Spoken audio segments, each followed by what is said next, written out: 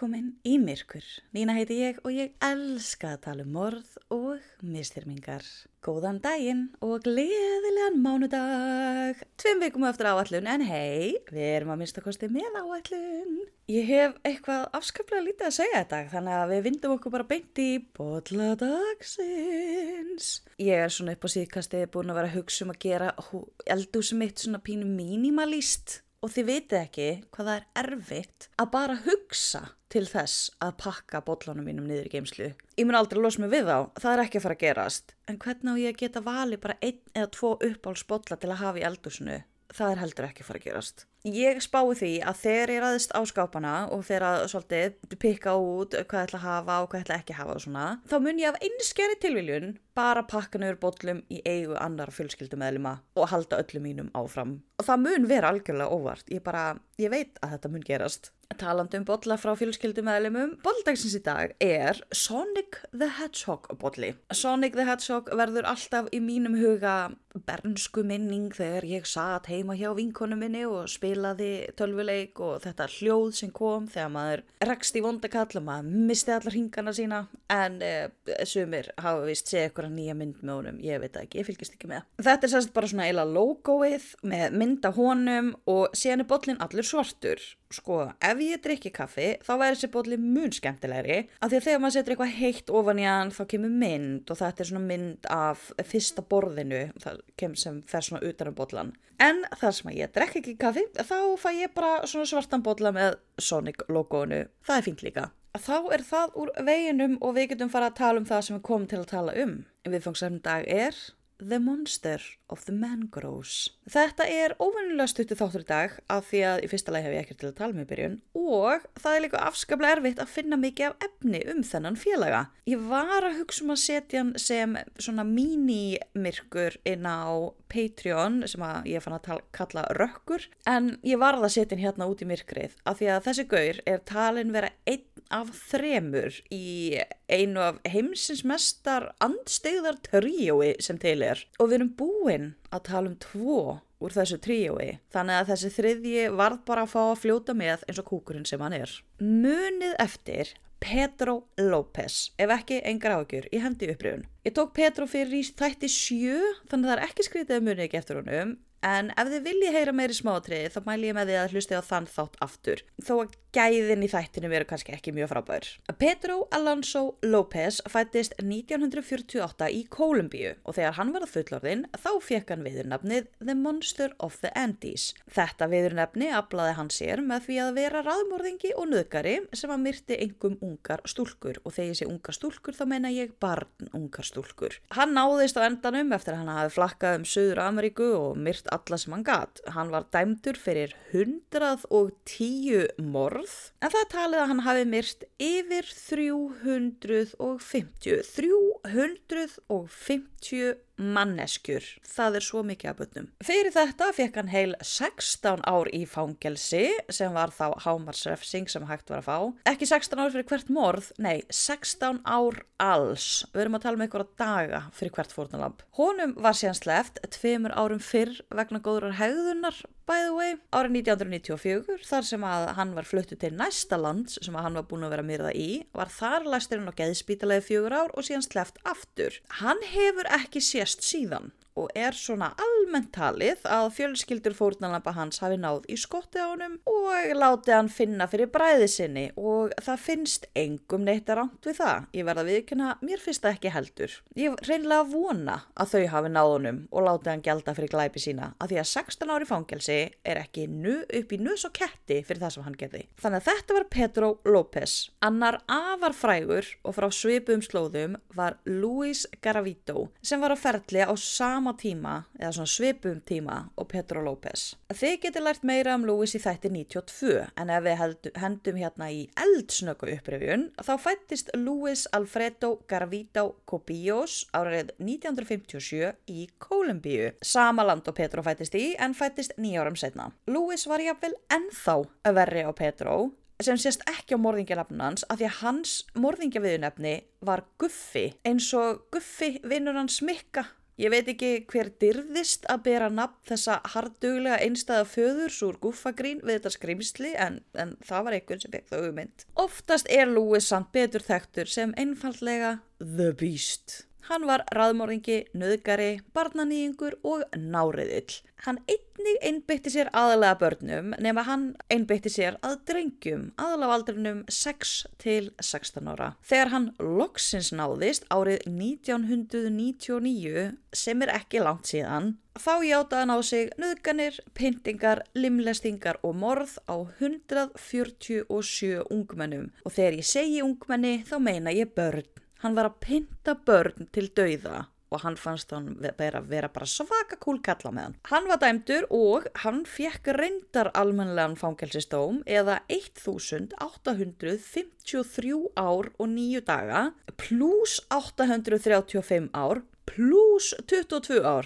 Ef við leggjum þetta saman þá fáum við út rosamörg ár. Það talið að hann hafi myrt að minnsta kosti 193 börn og 5 fullorðna að auki. Bara svona til að vera ekstra leiðilegur. Louis ennþá lifandi, hann orðinn 66 ára gamall, í fangelsi og verður það að eilífu. Einu sinni, þegar ég var lítil snælda, þá hélt ég að ef fólk fekk svona ógeðslega langa dóma, þá var það að vera í fangelsinu allan tíman. Ef þú dóst á einhverjum tímapunkti, þá var ræjaði bara einhvers staðar út í horni þangað til þú hafðir setið af þér. Þá fyrst var hægt að grafa þig. Og ég veit núna að það ekki svoleiðis, en ég vona að þeir geri undantekningu með Louis. Nú, þessir 2 leppalúðar. Þeir eru á ferli þarna á cirka bátu sama tíma. Þeir eru að myrða 500 börn samanlagt, sem slæmt, mjög slæmt. Það alveg nógu slæmt. En nei, það einn í viðbót. Pedro var handtekinn 1980.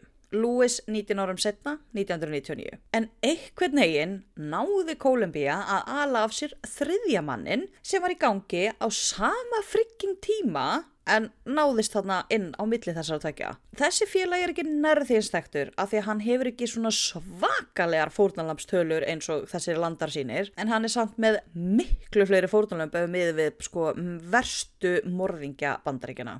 Þessir 3 menn, Pedro, Louis og maðurinn sem við ætlum að tala í dag, þar sem að þeir voru allir í gangi á sama tíma, á svipuðum slóðum, voru með svipuð fórnarlömb, börn, svipaðar aðferðir og bara eiga svona mjög mikið sameiginlegt, þá þeir oft teknir svona 3 saman í óheilugustu þrenningu sem að til Árið 1985, bara 5 árum eftir að Pedro López, The Monster of the Andes, hafði verið handtekinn og fólk var svona aðeins að jafna sig á því að slíkt skrimsli hefði gengið laust á meðal þeirra, þá fór að leka út fréttir af ungum stúlkum sem voru að hverfa frá borgum og bæjum í Ekvador.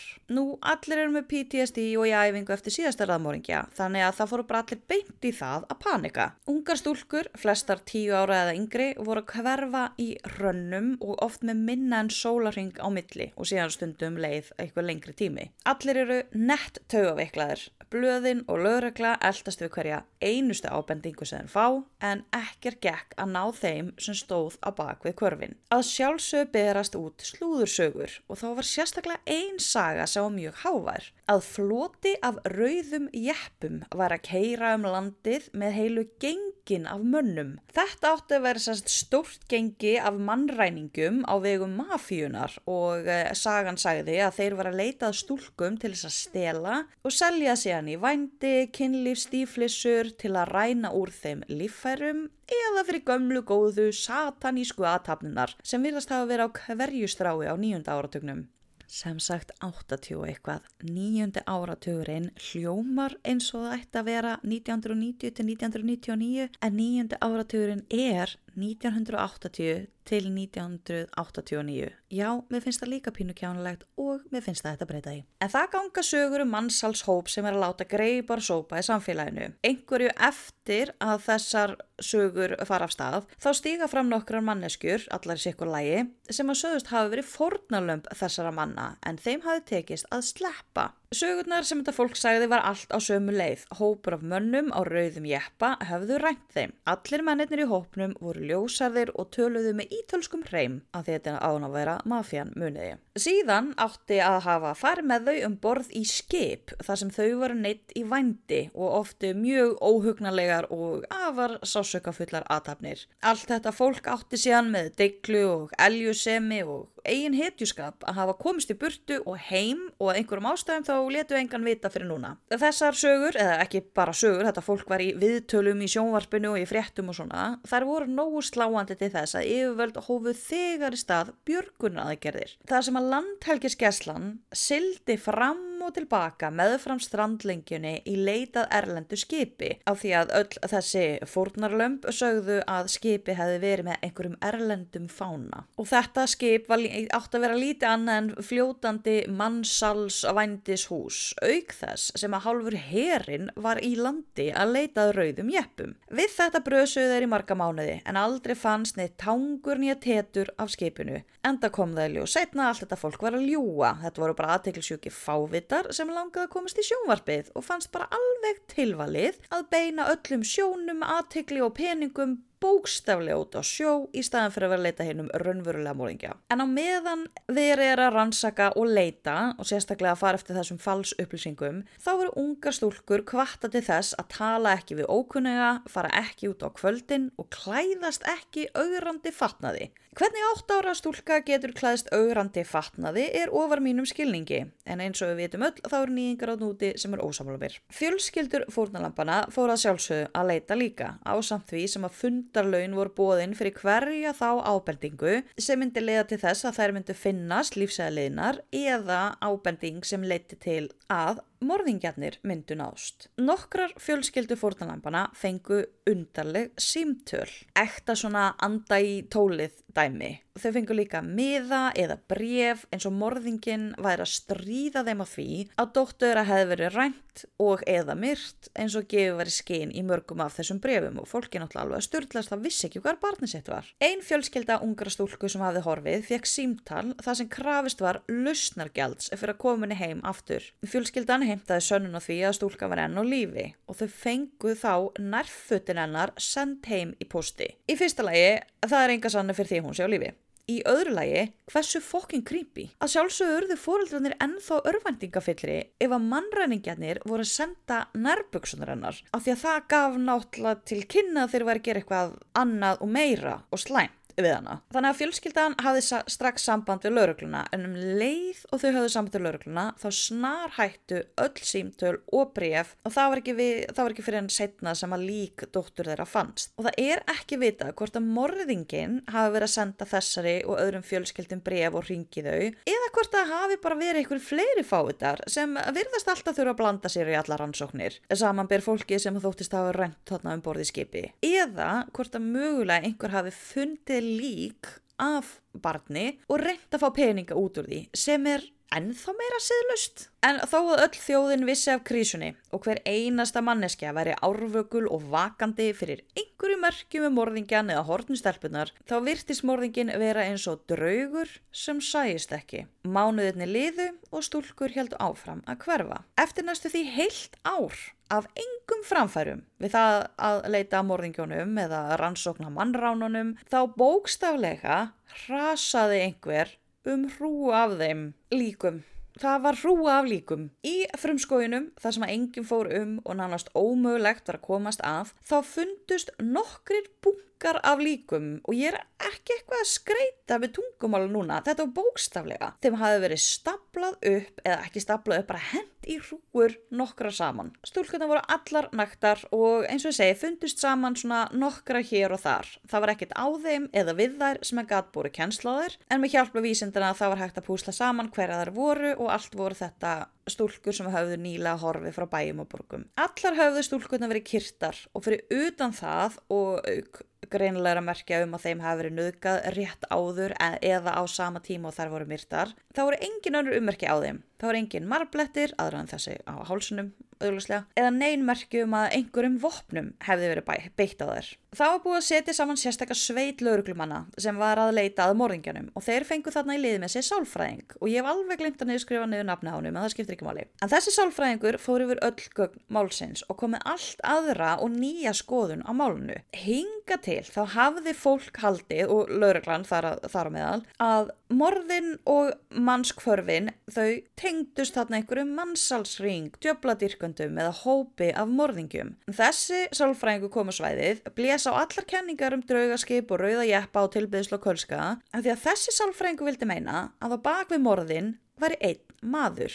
Það að myrða eitthvað með því að kyrkja oftast bara einsmannsverk og kynferðisafbrot eru það líka. Að sjálfsögðu eru til undantekningar en svona öllu jafna það eitthvað sem gert í einrúmi. Ekki bara sagði sálfræðingurinn að einn maður var á bak við þetta, heldur grunaði honum að þetta væri hinn mesti meðaljón. Jafnvel væri þetta eldri maður, eitthvað sem að engum myndi nokkuð tímann gruna morðin og ekki einu svona líta á út á götu. Nú einn maður að flakka heilt land og ræna og nauðga og myrða tugi stúlkna hljómar frekar fjarstæðukennt. En það sem að lögreglan og þjóðin höfðu öll á þessum tímapunkti reynslu af Pedro López sem var nákvæmlega þannig maður, það fannst þeim þetta ekkert ólíklegt. Þannig að það var farið að minnka leit á sjó og landi að þessum mannsalsgengjum og farið að einbeita sig meira að grunnsalegum mönnum sem gætu verið að brasa þetta einsamlir. Síðan dag einn var lögreglumaður á rölti bæ þegar hann sér eldri mann bisa eitthvað út á miðri götu. Þessi eldri maður hafði mist fullt af pappírum. Pappírarnir voru að fjúka alla götuna, hann var eitthvað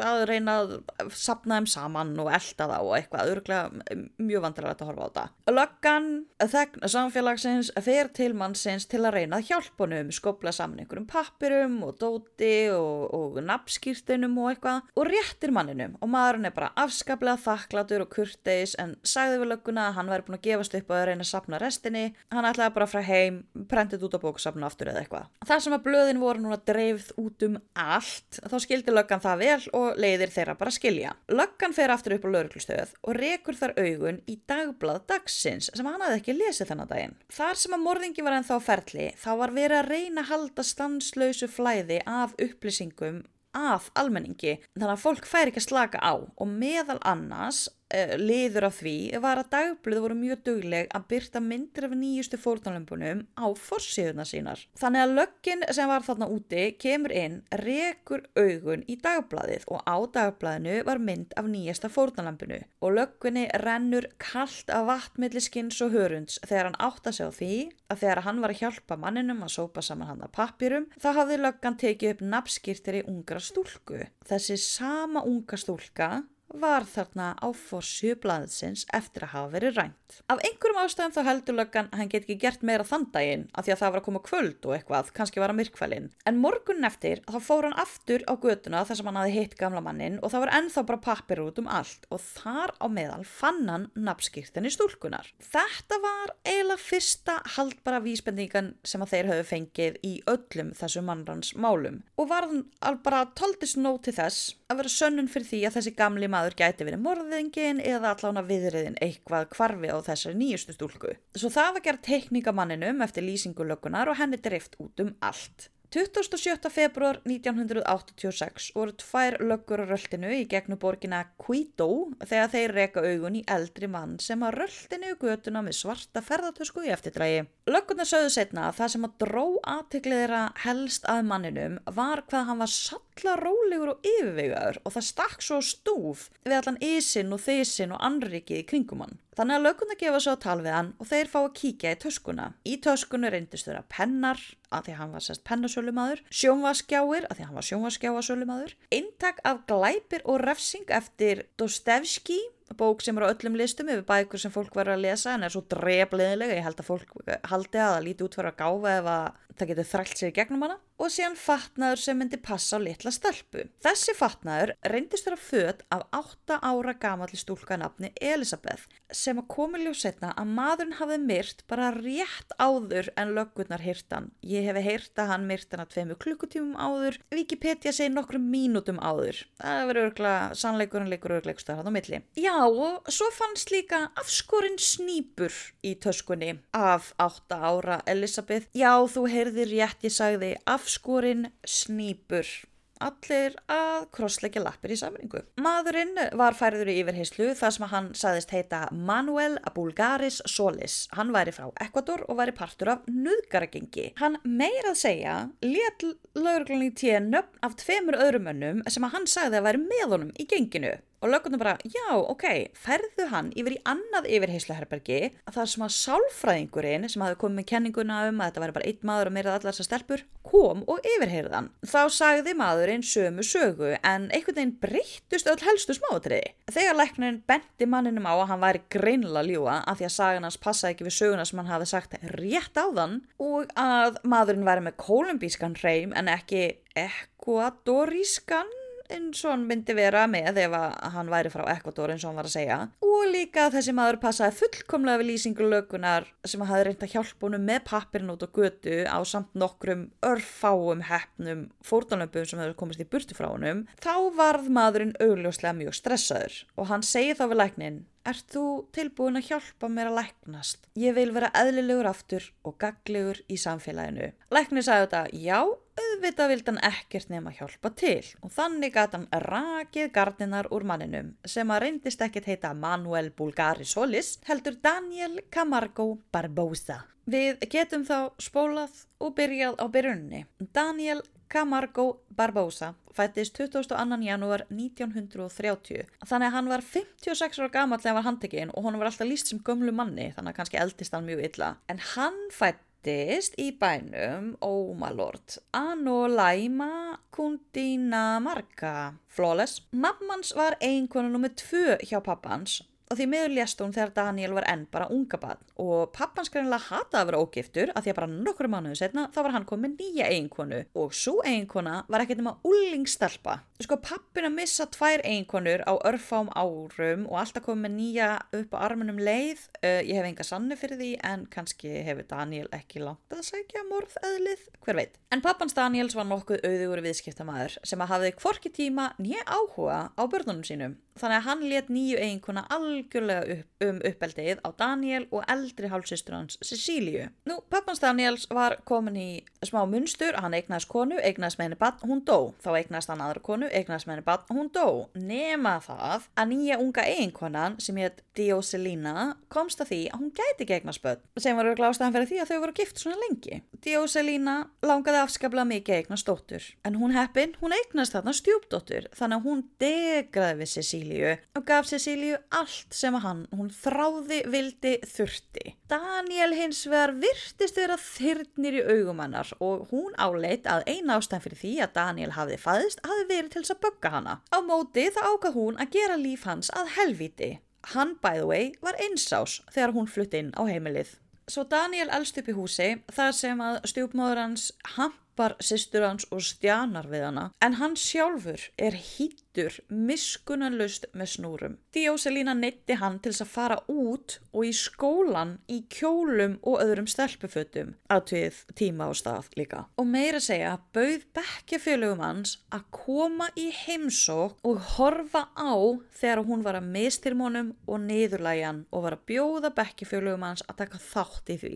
Að sjálfsögðu verður þetta til þess að honum er strítt vægðaralaust í skólanum og síðan var öllum drullu sama að hún var strítt í skólanum heima hjá honum af því að þar fekk hann ennþá verið útreið. Ef hann myndist á ofbeldi við pappa sinn þá var pappans bara pirraður og sagði hann að herða sig eða minnstakosti hægt að væla þetta við sig. Daniel var bráðgáfar, greindavísitalan hans var upp á 116. Engin eitt kemper en alveg, gáfar, alveg yfir meðalagi og örugglega tvöfalt af mig. Þannig að þó hann ætti mjög erfitt uppdráttar félagslega og heimilislega, þá sigldi hann gegn námið og það lá beinast við að hann myndi sækja sér frekari menntunar sem var bara nákvæmlega það sem hann vildi gera, hann vildi halda áfram í skóla. En þá lenti pappans í fjárhagslegum skell. Það kom hann að smá borgarastyrjöld eða eitthvað, ekki gott fyrir viðskiptin. Þannig að Daniel var látinn hætta í skólanum, náðu ekki einu svona klára grunnskóla, hann var látinn hætta í skólanum 15 eða 16 ára gamall og hann látinn fara að vinna til þess að hjálpa til við útgjöld fjölskyldunar sem var búin að níðast á honum og hunsa til skiptis allt hans líf og nú átti hann að koma að hjálpa. En Daniel gerði það. Hann gerðist sölumaður og reyndist afspyrnu góður sem slíkur. Sumir eru bara með hæfileika til þess að selja fólki hluti. Það er bara staðreynd. En Daniel var mjög slægur og það sem á ensku kallast manipulating og við höfum ekki gott orð á íslensku yfir þetta en þetta mjög góður kostur að hafa í sölumennsku. Hann í þessum söluferðum sínum kynnist síðan konu að nafni Alsíra og hann giftist henni 1957 þegar hann var 27 ára gamall. Þau eignuðust 2 börn saman og þó að Daniel væri að standa sig ágætlega sem sölumaður þá var það ekki að duga alveg til þess að fæða og klæða fjölskylduna. Svo Daniel fór á einhverjum tímapunkti að spá í aukavinnu en það var ekkert Volt eða IKEA að fá umsókn frá honum. Nei. Daniel ákveður að reyna fyrir sér sem glæpamaður þannig að hann brýst inn í hús að stela.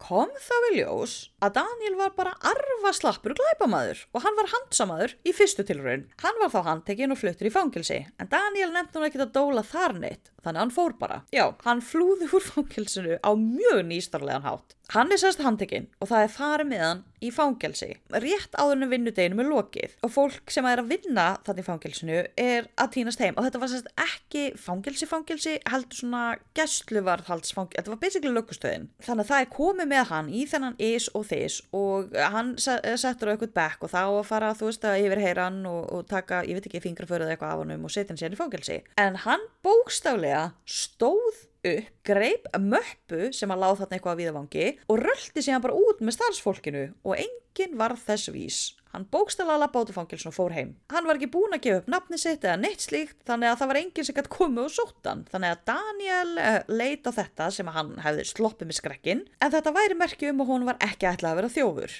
4 árum setna var Daniel enn að vinna sem sölumaður. Hann var búinn að vera þarna að rölta allt að reyna að selja sjónvarpsskjái sem hann dró eftir sér lítilli ferðatösku þegar það fór að helli rigna. Daniel ákvað það að láta bara gott heita vinnu í dag og koma sér heim til fjölskyldunar og mæta heim snemma svona einu sinni. Þegar hann kemur heim snemma svona einu sinni til tilbreytingar þá kemst hann að því að konan hans að halda fram hjá honum með öðru manni. Í staðinn fyrir að ganga berserksgang og verða brjálaður yfir þessum svikum þá stóð Daniel bara úti og beið eftir að hinn maðurinn færi í marga klukkutíma í rigningunni. Ég veit ekki hvort að konan hans og kærastinn hennar hafi vita að hann væri þarna eða hvort að þau voru bara vön því að vera eitthvað að chilla saman í marga klukkutíma meðan hann var í vinnunni. En þegar kærastinn loksins fór, þá fór Daniel inn, týndi saman föggur sínar og fór bara aftur heim til foreldra sinna. Skildi bara við eiginkonuna og púkkaði ekkert upp á hana eða krakkana þeirra aftur. Ég meina, ok, ég skil þetta með konuna, en af hverju finnst fólki eðlilegt að skilja uppbundin sín? Daniel fannst ekki frábært að vera komin á æskuheimili þar sem hann átti engar góðar minningar en síðan hitt hann aðra konum í fljótlega, Esperanza, sem voru svipuð aldrei á hann. Esperanza var bróðsköp venjuleg kona, vann í apóteki, bjó í einn íbúð og Daniel hafði það bara í huga að hann ætlaði bara að fara að giftast henni. Hann var búinn að finna nýja eiginkonu. En svo komst hann að því að Esperanza var ekki hrein mey, þvílíkur skellu fyrir Daniel. Af því að hann var greinilega handviss það að 28 ára gömul kona hefði bara setið og beðið fyrir vonum að kynnast honum að þess að hann vita að hann væri til. Hún átti auðvitað bara að sitja með krosslaða lappir og vonast til þess að komast í gegnum lífið með órofið meyjarhaft. Ég veit ekki alveg hvað hann var að pæla. En eftir að konans Daniel statt þarna á annar manna teipi, þá fékk Daniel hreinleika og sakleysi á heilan og honum leið eins og hann yrði að fá hreinar meyjar og annað væri honum bara ekki sambjóðandi. Þannig að hann notar gáfurnar og hæfileika síðan til að spila með fólk til þess að sannfæra Esperanza, kærustuna sína, það að til þess að bæta honum það upp að hafa ekki varðveitt sinn eigin hreinleika, þá ætti Daniel skilið að hún myndi færa honum hreinar meyjar svo að hann geti sörgað þær í staðinn fyrir hana. Daniel hlýtur að hafa engan smá sannfæringakraft, ekki furða honum gott gekk vel í sölumennsku. Nú, Esperanza byrjar að leita nærri sér og fyrstu 2 fórnarlömbin þeirra eru hennar eigin yngri systur, mjög Paul og Carla vibes, sem ég hef einhvern veginn ekki ennþá talað það kemur að eitthvað við þetta. En Esperanza vann í apóteki og þaðan nappaði hún sterkum svefnlyfjum. Hún bauð síðan systurum sínum í mat, setti töflunar út í matinn og þegar þær loknuðust út af, þá fór hún og skildi þær eftir með Daniel í nokkra klukkutíma svo að hann geti gert það sem honum listi við þær. Þau skötuhjúin komið sér upp pínu svona rútínu, þar sem að hún reddaði sér fötum sem að leiti út eins og einkennisfatnaður hjá starfsfólki í matvöruverslun bæjarins. Plotti þeirra var að þau fóru inn í þessa matvöruverslun og biðu þar inni þangað til Daniel sæi álitlegt fórnarlamb og myndi benda Esperanza á þetta fórnarlamb. Þegar að fórnarlambið, alltaf ung stelpa, fór síðan út úr búðinni þá elti Daniel stelpuna út og fór síðan að ásaka hana þjófnað. Stelpan að sjálfsögðu neitar að hafa stolið. Daniel hélt áfram að ásaka hana og stelpunar urðu oft mjög hræddar í þessum aðstæðum. Ég minni á þetta börn sem við erum að tala Þá birtist Esperanza í hlutverki góðulöggunar eða þannig birtist í hlutverki starfsmanns úr búðinni sem að segir að hún hafi séð þetta allt gerast, að þau séu að rífast og hún kemur og býðist til þess að fylgja báðum á skrifstofu verslunarstjórans. Þau getur bara fundið öll út úr þessu í sameiningu. Á leiðinni að búðinni tilbaka þá stoppuðu oft til þess að kaupa kaffi. Það sem að Esperanza, sem var náttúrulega í augum þeirra stelpu sem var í þessum aðstæðum þeirri sinni, góða gælan í öllu saman, bauðum upp á töflu sem að hún sagði að myndi róa þær niður. Og þessar töflur voru svefntöflur, þannig að stelpuna voru fljótlega farnar að riða á fótunum og gátu sér enga björg veitt. Á meðan að parið bar stelpunar heim. Ef einhver horfði eitthvað undarlega á þau eða eitthvað, þau verandi með hálf meðundarlaus barn í höndunum, þá þóttu þau að þetta væri veik dóttir þeirra. Þegar þau komu síðan heim, þá gáfu þau stelpunum ennþá sterkari lyf, þannig að þær voru meðundarlausar í marga klukkutíma og þetta seinna lyf sem þær fengu sama lyf og notað til að halda fólki sofandi í aðgerðum, þannig að þetta ekkert smá lyf. Þegar að stelpunar voru sofnaðar síðan í seinna skiptið, sofnaðar hérna í marga klukkutíma, þá fór Esperanza og skildi Daniel eftir með stelpunum, þannig að hann geti nauðgað eins og hann vildi alla nóttina, þessi aumi flautu þyrill. Bara til að vera ekstra creepy, bara til að setja pínu litla óhugnarlega rúsinu í viðbjóðslegan pilsuendan, þá fóruðu síðan með stelpunar heim til sín morgun eftir og skildu þær eftir fyrir utan dyrnar heima á sér. Þetta komist þau upp með í heilt ár, áður en fjölmiðlar fara að tala óvenjulega hrottalega nauðganir sem voru eiga sér stað og eiga allar mjög svipuða sögu. Og allar áttu þessar sögur það sameiginlegt að það var kona í bláum fötum sem var viðriðin málið. 12 ára Monika fer síðan í bæinn að kaupa sér blýant. Hver fer ekki í bæinn til að kaupa sér eitt blýant? Þegar upp að henni vindur sér maður og ásakar hann að hafa stólið tösku í verslun sem hann hafi verið að koma úr. Monika harðnaði því auðvitað, hún stal engri tösku. En þá kemur að kona í bláu sem að virtist vera starfsmaður í verslunni sem Monika hafði verið í. Konan býðst þess að fara með þau til verslunarstjórans, en á leiðinni að búðinni þá bauð hún Moniku pillu til að róa taugarnar sem að Monika þáði. Það næsta sem að hún mundi eftir var að hún stóð fyrir utan heimili sitt. Hún vissi strax að henni hafði verið nauðgað. Þrátt fyrir að vera bara 12 ára gömul, þá var Monika svo sannarlega með bein í nefinu og hún ætlaði ekki að láta fólki komast upp með að brjóta svona á sér. Þannig að hún þrammar beint til lögreglunar og segir þeim sögu sína sem verði til þess að Daniel og Esperanza voru handtekinn. Ein sagan það hvernig þau voru handtekinn segir að lögreglumenn hafi séð Daniel úti á götumarkaði og hann hafi passað svona smellpassað við lýsinguna sem að Monika hefði gefið á nauðgara sínum. Þegar lögreglan nálgaðist Daniel og bað hann skilríki þá reyndi Daniel að hlaupa í burtu. En löggurnar stoppuð hann með því að skjóta hann einfaldlega í fæturnar, tvisvar. Ég vona að það hafi verið þannig sem það gerðist, þó annar staðar sé talað að þau hafi bara verið handtekinn án nokkurra skottsára. Daniel segir að hann sé saklaus og öllu, veit ekki hvað af hverju þau sé að reyna að tala við hann þekkir enga Moniku og hefur aldrei nauðgað neinu barni. Esperanza hins vegar sagði allt strax. Sagði að Daniel hefði neitt sig til þess að hjálpa sér að nálgast litlar varnarlausa stelpur og hún hafi gert það til þess að bæta upp fyrir að hafi ekki verið hrein mey þegar þau kynntust. Hún sagði við lögregluna að hann lét hana skamma sín fyrir að hafa ekki beðið eftir honum, manni sem hún vissi ekki að væri til. Og hann var að halda henni svona heitri með því að til skiptis lofaði að giftast henni og síðan hótaði að fara frá henni og hann spilaði algjörlega með hana. Daniel var fyrst dæmdur í heil 3 ári fangelsi fyrir að nauðga minnstakosti 5 litlum stelpum sem voru meðundarlausar eftir að þeim voru gefin svefnlyf. Heil 3 ári fangelsi fyrir það. Daniel var svo þakklátur fyrir þessa vægurefsingu að hann lofaði og að hann sór og sárt við lagði að hann skildi hætta að nauðga og hætta að brjóta öll lög. En nokkrum dögum áður en endaleg refsing var gefin þá fekk annar dómari málið hans og þeim dómara fannst réttilega að 3 ár væru hlægileg og valla refsing fyrir slíka glæpi eins og Daniel hefði framið. Hann bætti 5 árum við. Þess að Daniel endaði með 8 ára dóm sem er líka mjög lítið. Daniel sagði þá seinna að breytingin á refsingunni var til þess að það varð breyting á hugarfærun hans og hann hafi það ákveðið að hætta við að hætta að nauðga. Sem auðvitað ekkert nema aumingjaleg afsökun frá þessum ömurlega litla hórkögli. Daniel fór í fangelsi í þessi 8 ár og hann sat eiginlega bara bara las allan tíman. Hann var auðvitað með þetta heilabúð þarna í fínu lagi, allan svona gáfulega séð, og hann elskaði að komast í allar þessar bækur í fangelsinu. Eftir að honum var sleppt þá hélt hann þeim sið áfram og hann var alltaf að lesa bækur og hann fór líka að halda dagbækur. Og þessar dagbækur voru síðan notaðar seinna til þess að púsla saman annað og stærra mál gegn honum, þarna þetta sem við tölum byrjun. Nú Daniel var ennþá í heimalandi sínu Kólumbíu og sat þar í fangelsi. Þegar honum var síðan sleppt árið 1972, þá allt í einu, merkilegt nokk, ótrúleg tilviljun, fara ungar stúlkur að hverfa. Já, ungar stúlkur byrjuðu allt í einu að hverfa úr smábæjum á stóru svæði. What? Leið og Daniel sleppti fangelsi, alveg hreint líleg hending að þetta hafi verið að gerast á sama tíma. Nú, það var svolítið hjátrú á þessum stað á þessum tíma og þegar að þessar stúlkur fara að hverfa er fyrsta hugsun heimamanna að vampíra sé að verki og sé að herja á kvenpeningin. Ekki batnar ástandið þegar að fjöldagröf finnst með öllum stúlkunum þar sem að þær höfðu verið kyrtar eftir að þeim var nauðgað og síðan var þeim bara hent í stóra hólu eins og einhverju rusli. Nú yfirvöldur ekki alveg samfærðum að það sé vampíra á flakki, halda kannski frekar að þetta sé dauðlegur maður, skrýmslaðingu síður og það er sett saman teymi til þess að ná í skottið á téðu mannlegu skrýmsli.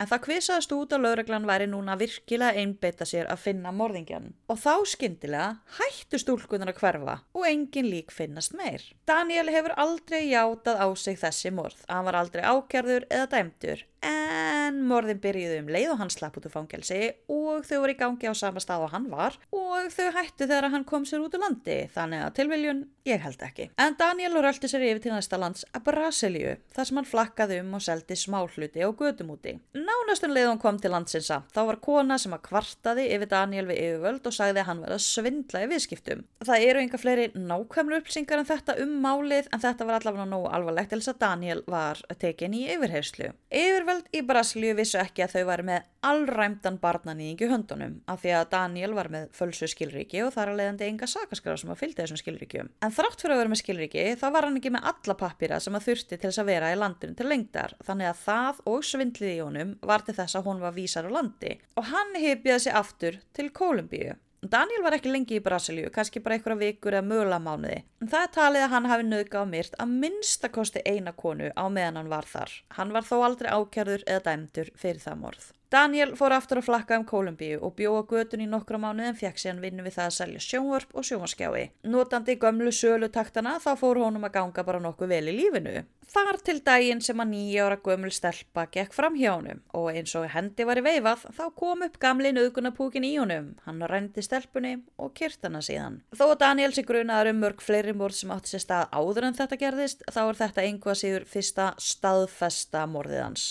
Hann gerði þó stór mistök þegar hann ekki bara gleymdi ferðatöskunni sem hann notaði hann til að drösla sjónvarpum og skjá með sér út allt. Hann gleymdi töskunni á vettvangi glæpsins, heldur snýr hann síðan við til að sækja töskuna eftir að lögreglan var mætt á svæðið að rannsaka málið. Og Daniel var sjálfsögðu strax handtekinn og ákæra fyrir morðið á þessari 9 ára stelpu. Og reyndar ég gat hvergi fundi út hvort hann hafi verið dæmdur fyrir morðið þarna á staðfesta morðfórnarlambinu eða hvort hann komst upp með það þangað til seinna og þetta var önnur stúlka sem hann myrti síðan eftir hana. Ég veit ekki en kannski hann allavega náðist. Í þetta skipti voru yfirvöld ekki að djóka með refsinguna. Það var ekkert eitthvað handfylli af árum fyrir glæpina sem hann framdi í þetta skiptið eins og hann hafði áður fengið. 3 ár fyrir 5 nauðganir, fullt djók. Heldur var Daniel dæmdur í 30 ára fangelsi fyrir nauðgun og morð á barni. Og það var síðan reyndar minnka niður 25 ár. En á aðfangadag 1977 þá var Daniel fluttur í fangelsið á Gorgona-eyju sem er staðsett rétt fyrir utan Kólumbíu. Núna ætlum við að staldra hans við í skemmtilega staðrendahornu Nínu. Gorgona-eyjan er nefnd eftir þjóðsagnaveirunni Gorgon sem við þekkjum betur sem Medusa. Þessi sem átti að hafa snákað í stað hárs. Af hverju var eyjan nefnd eftir þessari ákveðnu þjóðsagnaveru? Af því að spænsku landnemarnir sem að nefndu eyjuna mistu mjög marga menn í þessa 7 mánuði sem þeir voru á eyjunni að bíða eftir vistum og allir mennirnir létust eftir snákabit af því að gríðarlegt magn af eitruðum snákum varðar. Þetta var snákaeyja. Það er til önnur snákaeyja sem að þið hafið kannski heyrt af en sú eyja er Ilha da Queimada Grande, en sú eyja stendur rétt fyrir utan Brasilíu, ekkert mjög langt í burtu, þannig séð, en ekki sama eyja, og sú eyja með gríðalegt magn af snákum, svo mikið magn að það bannað að fara þangað. Og þar að auki mjög sjaldgæfur snákur sem býr á þessari eyju og bara á þessari eyju, og þessi eyja bara pinkupons, og það var talið að það væru, ég man ekki, það átti að vera snákur fyrir hvern fermeter, eitthvað sturlamagn á snákum. En Daniel sérst ekki að fara á þá eyju, hann fluttur á aðra snáka eyju, Gorgona, og þar fangelsi. Fangelsi sem hann fer í var kallað Alcatraz Kólumbíu, en það hefði átt að vera kallað Helvíti á jörðu. Byrjum á því að fangelsi var byggt eftir fyrirmynd af gyðingarbúðum nasista, og í þetta fangelsi voru bara þeir verstu sendir. Þarna voru bara nauðgarar og morðingjar. Það voru engir hvítflippa glæpamenn þarna. Baðherbergin, hólur í gólfum og ánveggja. Rúm, engar dýnur, engar kottar. Líf á Gorgona var ekkert nema eymd og volaði. Nauðganir, ofbeldi og morð voru daglegt brauð í þessu fangelsi, og þess vegna voru ekki veggir á klósettunum, af því að það var sá staður sem mest gekk á, og fangaverðirnir urðu að sjá hvað var að gerast, þannig að allir veggirnir voru bara teknir niður. Engi veggir fyrir þig, my friend. Talandi fangaverðina, þeir voru bara litlu skári en fangarnir sjálfir. Þannig að það ofbeldi frá föngum og það ofbeldi frá fangavörðum. Það engin klósett og það engin rúm. Já, og líka allir snákarnir sem að eyjan nefnd eftir, já, þeir voru þarna ennþá. Þannig að það var eiginlega bara dauðadómur að vera sendur á þessa eyju. Ef þú varst ekki myrtur af öðrum fanga eða fangelsisverði, þá voru dauðsföll vegna bita frá einhverjum baneitruðum snákum eða hitabelti sjúkdómum, af því að það voru engin læknir þarna, mjög algengt. Og það slapp enginn frá Gorgon. Ef þú komst út fyrir fangelsið, þá beið þín frumskógur, og þessi frumskógur var stappaður af eiturslöngum. Ef þú komst einhvern veginn í gegnum það, þá varstu samt ennþá á eyju, og þú þurftir að synda í land, sem var ekki bara einhverjir 30 kílómetra sem þú þurftir að synda, og þannig að það var ekki fyrir hvern sem heldur var sjórinn sneisafullur af hákörlum sem að sá að éta hvern þann sem laði hennar sundsbrett. Þannig að já, þetta helviti örugt fangelsi, pínlítið virkar eins og einhver sem var að teikna teiknimynd, hannaði það. Og í þetta fangelsi Daniel sendur, þessi litli ræfilslegi gaur, hann var alltaf mjög grannur, að kringum 160 cm á hæð. Hann sér þessar aðstæður sem hann lentur í og ákvað að þetta verið staður sem hann vildi ekki vera á. Hann var náttúrulega með reynslaði að flýja fangelsi þarna eftir að hafa labba út úr fangelsinu þarna í den. En það myndi ekki duga í Gorgon. Það eina sem þú hefur nóg af í fangelsi tími, og Daniel nýtti tíma sinn vel. Á milli þess sem hann sat og reyndi að lifa af, þá sat hann bara, fylgdist með og horfði. Hann lærði utanbókar öll kerfin sem að fangaverðin notuðu til vaktaskipta, og svo virtist hann sitja og stara á sjóinn. En það sem hann var að gera var að læra hafstraumana í kringum eyjuna utan af. Eftir 7 ár í fangelsinu ákvað Daniel að hann var búinn að læra allt sem hann gæti lært og nýtti tækifærið þegar smá veisla til heiðurs Virgin of Mercy, sem var dýrlingur fanga á Gorgoneyju, var haldin í fangelsinu, og það var eitthvað fullt af góðum mat og fagnaðarlátum og það var bara verið að gera, menn voru að gera sér dagamun. Daniel nýtti öngþveitið sem fylgdi þessum hátíðarhöldum til þess að laumast út úr fangelsinu og út í frumskóginn. Hann skreið þarna runna á milli og tókst þannig að forðast það að annað fólk gæti séð hann. Þegar hann var komin út af brún á eyjunni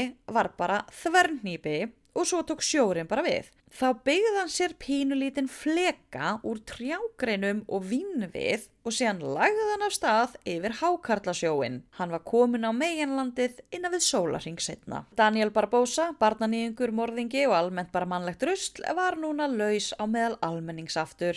Og hver voru nú fyrstu viðbrögð yfirvalda? Væntanlega að tjalda öllu til þess að finna hann og passa að gera fordæmi úr honum, hvað verður fanga sem flýja fangelsi ógurlega, ekki satt? Ok, þeir fóru reyndar að leita. Það var að leita að honum á eyjunni og hann náttúrulega fannst ekki. Síðan, þú veist, litu þeir eitthvað svona pínlítið yfir sjóinn til að aðtöku hvort það sæist til hann. Þeir sáust ekki til hans. Þannig að yfirvöld kom með þá yfirlýsingu að Daniel var dauður og hann hefði verið étinn af háköllum. Þeir hefðu enga sönnum fyrir hann eitt svoleiðis. Nei. Þeir fannst þetta bara svo vandræðilegt að einhver hefði sloppið úr últrafangelsinu þeirra að það var reynt að sópa þessu öllu undir teppið. Og meðan þeir voru að hamast við að sópa, þá var stór hættulegu náungi laus og gekk götu borgarinnar án þess að nokkur vissi af, og allar stúlkur voru stórhættu. Og reyndar minna hann sólarhring eftir að Daniel steig á þurrt land, þá hvarf 9 ára stelpa. Sólarhring eftir það, 10 ára stelpa. Já, Danni kallinn var ekkert að tvínóna við hlutina, hann fór bara beint í það að myrða og misþyrma. Ég gæti trúið að hann hafi haldið að það yrði öllu tjálta til þess að reyna að finna hann og hann ætlaði bara svona að nýta tíman og meðan hann væri laus til þess að gera sem skapa sem mestan glundur og myrða sem flesta. En þegar var enginn að leita að honum, þá slaka hann aðeins á, hætti að myrða svona svaka ört og hann fór að hafa ofana fyrir sér með því að fara að selja penna, gamli sölumæðurinn sko. Ef að pennarnir voru síðan ekki gefa nógu mikið af sér, þá seldi hann líka fatnað og eigur sem hann hirti af fórnarlömbum sínum. Á meðan hann ferðaðist og vann sig til Ekvador og í gegnum Ekvador þá lokkaði hann til sín ungar stelpur. Hann valdi fórnarlömb sín gaumgæfilega, hann gaf sig á tal við fátækar stúlkur, þóttust vera útlendingur og hann væri að leita að ákveðnum presti. Þessi prestur átti að halda sig við útjarð bæjarins, en þennan prest þurfti Daniel að tala við og af því að hann þurfti að láta hann fá fullt af peningum. Daniel hafði alltaf á sér bunka af seðlum eins og til sönnunar þessu sögu þegar hann var að tala við stelpunar. Síðan bauð hann þessum bláfátækubörnum bauð hann pening gegn því að þær myndu fylgja honum þangað sem hann vildi fara en hann var útlendingur muni, hann rataði ekki. Hann jafnvel lofaði að redda en vinnu hjá prestinum sem var eitthvað sem að þær vildu. Og Daniel myndi síðan, þau byrjuði síðan að labba og hún að vísa veginn. Daniel myndi síðan ráfin inn í skóginn í leita styttri leið af því það er alltaf skógur og þó að hann var að þykjast að ekki rata neitt og þær var að leiða hann rétta leið en allt í einu veit hann styttri leiðin allavega. Síðan ræðst hann á þeir, hann nauðgaði þeim og hann myrti. Og núna erum við komin þar sem við byrjuðum. Stelpur fara að hverfa í hrönnum, fólk verður hrætt, liga sögur mannsalsringi og draugaskip. Daniel að missa pening út á götu sem verður til þess að lögreglan næra handsama hann á endanum. Þegar Daniel hafði verið í yfirheyrslum í eitthvað tíma, þá viðurkenndi hann að hann hafði myrt 72 stúlkur síðan hann kom til Ekvador. Bara í Ekvador. Hann meira segja bauðist til þess að hjálpa yfirvöldum að finna líkin af mörgum fórnarlömbum hans af því að það var mjög sjaldan sem að fórnarlömbum hans fundust. Þannig að Daniel þrammaði gegnum frumskóginn með lögreglun á hælunum að finna fórnarlömbin sem hann hafði skilið eftir hist og hér út allt. Þær stúlkur sem að Daniel vísaði lögreglumönnunum á voru ekki fjöldagrafir og það var ekki lengur eitthvað einfalt eins og kyrking sem var þeim að bana. Nei, Daniel hafði núna útskrifast sem rotti og hann var farin að misþyrma stúlkunum með hnífum og sveðjum. Þar voru skornar, sundurlimaðar, bútaðar, hakkar og gramdar. Ég minni á snípin sem að Daniel var með á sér þegar hann var handtekinn. Það er svona vísbendingum hversu rottalegur hann var.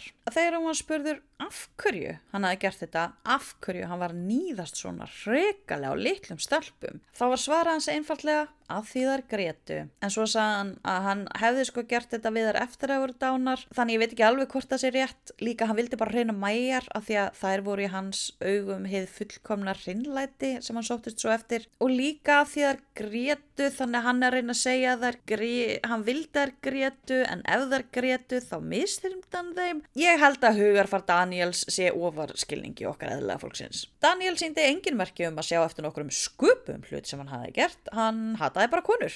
Mammans hafði dirfst að deyja frá honum þegar hann var bara pinkupons. Stjúpmammans misþyrmdi honum, eiginkonans hélt fram hjá honum, kærastan hans kjaftaði lögguna, hún var að hjálpa honum að nauðga og bara allar konurnar í lífan hans hafði brugðust honum og hann var að hefna sín á litlum saklausum stelpum. Daniel er dreginn fyrir rétt og er dæmdur fyrir 72 nauðganir og morð á ungum stúlkum og konum. Fyrir þessi 72 morð sem hægt var að sanna á hann var Daniel dæmdur í, haldið ykkur, hámarksfangelsisvist sem að nokkur dómari gat klínt á hann, 16 ár. 16 ár. Ekvador var ekki að standa sig í hámarksrefsingunum. Og ekki bara það, það var síðan minkað niður í 14 ár vegna góðrar hegðunar sem að ætti ekki vera hægt þegar maður er með 72 pluss morð á samviskunni. En jú, það er hægt. Og nákvæmlega sama og gerist fyrir Pedro Lopez, The Monster of the Andes. Talandi Pedro Lopez, hann og Daniel voru sama fangelsi á sama tíma. Þeir voru fangelsisfélagar og síðan seinna voru þeir taldir sem tveir af allræmdasta þríeyki sem Kólumbía hefur alveg af sér. Ég veit ekki hvort þeir voru vinir en mér langar að trúa því að þeir hafi aldrei átt neina vini. Svo Daniel er dæmdur í fangelsi. Almenningur róast, ógnin er farin og smám saman gleyma allir óttanum og ofsóknaræðinu sem rann á þjóðina þegar að ungum stúlkum var þarna rænt, þeir var misþyrmt, þær voru afskræmdar og myrtar. Allir gleymdu eiginlega Daniel, nema fjölskyldur og aðstandendur fórnarlamba hans. 13. nóvember 1994 þegar Daniel var búinn að vera í fangelsi í 8 ár og var því búinn að sitja meir en helmingin af refsingun af sér, gekk upp að honum maður með sveðju. Maðurinn sló, skar og stakk Daniel meir en 20 sinnum og gekk síðan í burtu á meðan Daniel lá deyjandi í sístækkandi blóðpolli. Maðurinn með sveðjuna var Giovanni Noguera. Giovanni var líka fangi í sama fangelsi en hann var staddur í þessu fangelsi af því að hann hafði viljandi látið handtaka sig. Hann hafði farið í þetta fangelsi með það eina markmið í huga að hefna frænku sinnar sem hafði verið eitt af barnungum fórnarlömbum Daniels. Hann smyglaði sveðju inn í fangelsið eins og maður gerir og drap Daniel með köldu blóði. Síðan rétt hann bara fangavörðun sveðjuna og ég ímynda mér svona í huganum að þeir á móti klöppuðu honum á bakið fyrir velunin störf. Ég veit ekki hvort hann fékk einhverja frekari refsingu fyrir morðið á Daniel pluss það sem hann var í fangelsin fyrir nú þegar eða hvort að þetta flokkaði sem góð hegðun. En allt í lagi að því að ef hann fékk refsingu þá fékk hann í mestalagi 16 ára í fangelsi. Daniel lést þarna af sárum sínum, 64 ára gamall og lauk þar með ógnar herferð hans Kólumbíu, Brasilíu og Ekvador. Þrátt fyrir að hafa verið dæmdur fyrir 72 morðnauðganir og misþyrmingar, þá hann grunar að hafa myrt alltaf 180 konur og börn. Sum fórnarlömb sem létust eða hurfu þegar Daniel var á svæðinu og það svona gert ráð fyrir að hann hafi myrt þær og síðan þarna hann var að skrifa rosa mikið í dagbækur og hann var að skrifa morð sem hann hafi framið og var ekki hægt að sanna á hann, líkin fundust ekki og svo framvegis. Og þannig lýkur sögunni Daniel Camargo Barbosa, the sadist of El Charquito, the monster of the Mangroves. Tríóðið sem hann oft talinn partur af, Daniel, Pedro López og Luis Garvito, þeir rændu, myrtu og misþyrmdu allir ungmennum í þarna fjölmörgum löndum í Suður Ameríku, eiginlega allir í sömu löndunum. Daniel og Pedro nýttust á konum og stúlkum, Luis á drengjum. Glæpir þeirra spönnuðu frá árunum 1969 til 1999. Þetta eru 30 ár þar sem þeir voru að ferðast og myrða. Ekki allir á sama tíma samt. Luis byrja að myrða sama ár og Pedro var handtekinn og það ár var Daniel akkurat í Gorgonfangelsinu, en ég meina samt. Samtals myrtu þessi þrír minnst, þeir eru dæmdir, minnsta lagi hafa þeir myrt 324 morð. Það eru 80 manns fleiri en búa í Kjósarhreppi. Samtals eru þeir samt grunaður haldið ykkur, þeir eru grunaður 723 morð samanlagt. 723 morð. Það eru jafn mikið og allir nemendur Austurbæjarskóla og Flataskóla samanlagt. Það eru næstu 2 farþegaþotur af fólki. Það eru 3 bíósalir ef setið í öllum sætum. Það örlítið færra en íbúar á Kjalarnesi. Þekkiði blokk í Breiðholtinu sem oft kölluð Langavitleysan, svakalega löng blokk á 4 hæðum. Nú, með hjálp Google Maps komst ég að því að í þeirri blokk eru 20 stigagangar. Í hverju stigagangi eru 10 íbúðir. Segjum að búa meðaltali 4 í hverju íbúð. Sums það eru kannski 5 eða 6, en sums það eru bara 1. Þannig við ætlum að henda 4 sem meðaltal. Þessir 3 menn hafa myrt fleiri manns en búa í allri Langavitleysunni. 723 manneskjur, langflest börn. Sveigatan að svona menn skuli vera til. Sveigatan, segi ég og skrifa. En ég að hugsa að láta heita gott í bili. Ég búin að ræða Daniel í eins mikla þaula ég get og ég vona að ég þurfi aldrei að hugsa hann aftur. Náðu að gera hann þátt aðeins lengri en ég bjóst við. Það náttúrulega alltaf hægt að treysta á mig til þess að tala. Þangað til næst, lofa ekki hvenær það verður en ég lofa að það verður. Bye!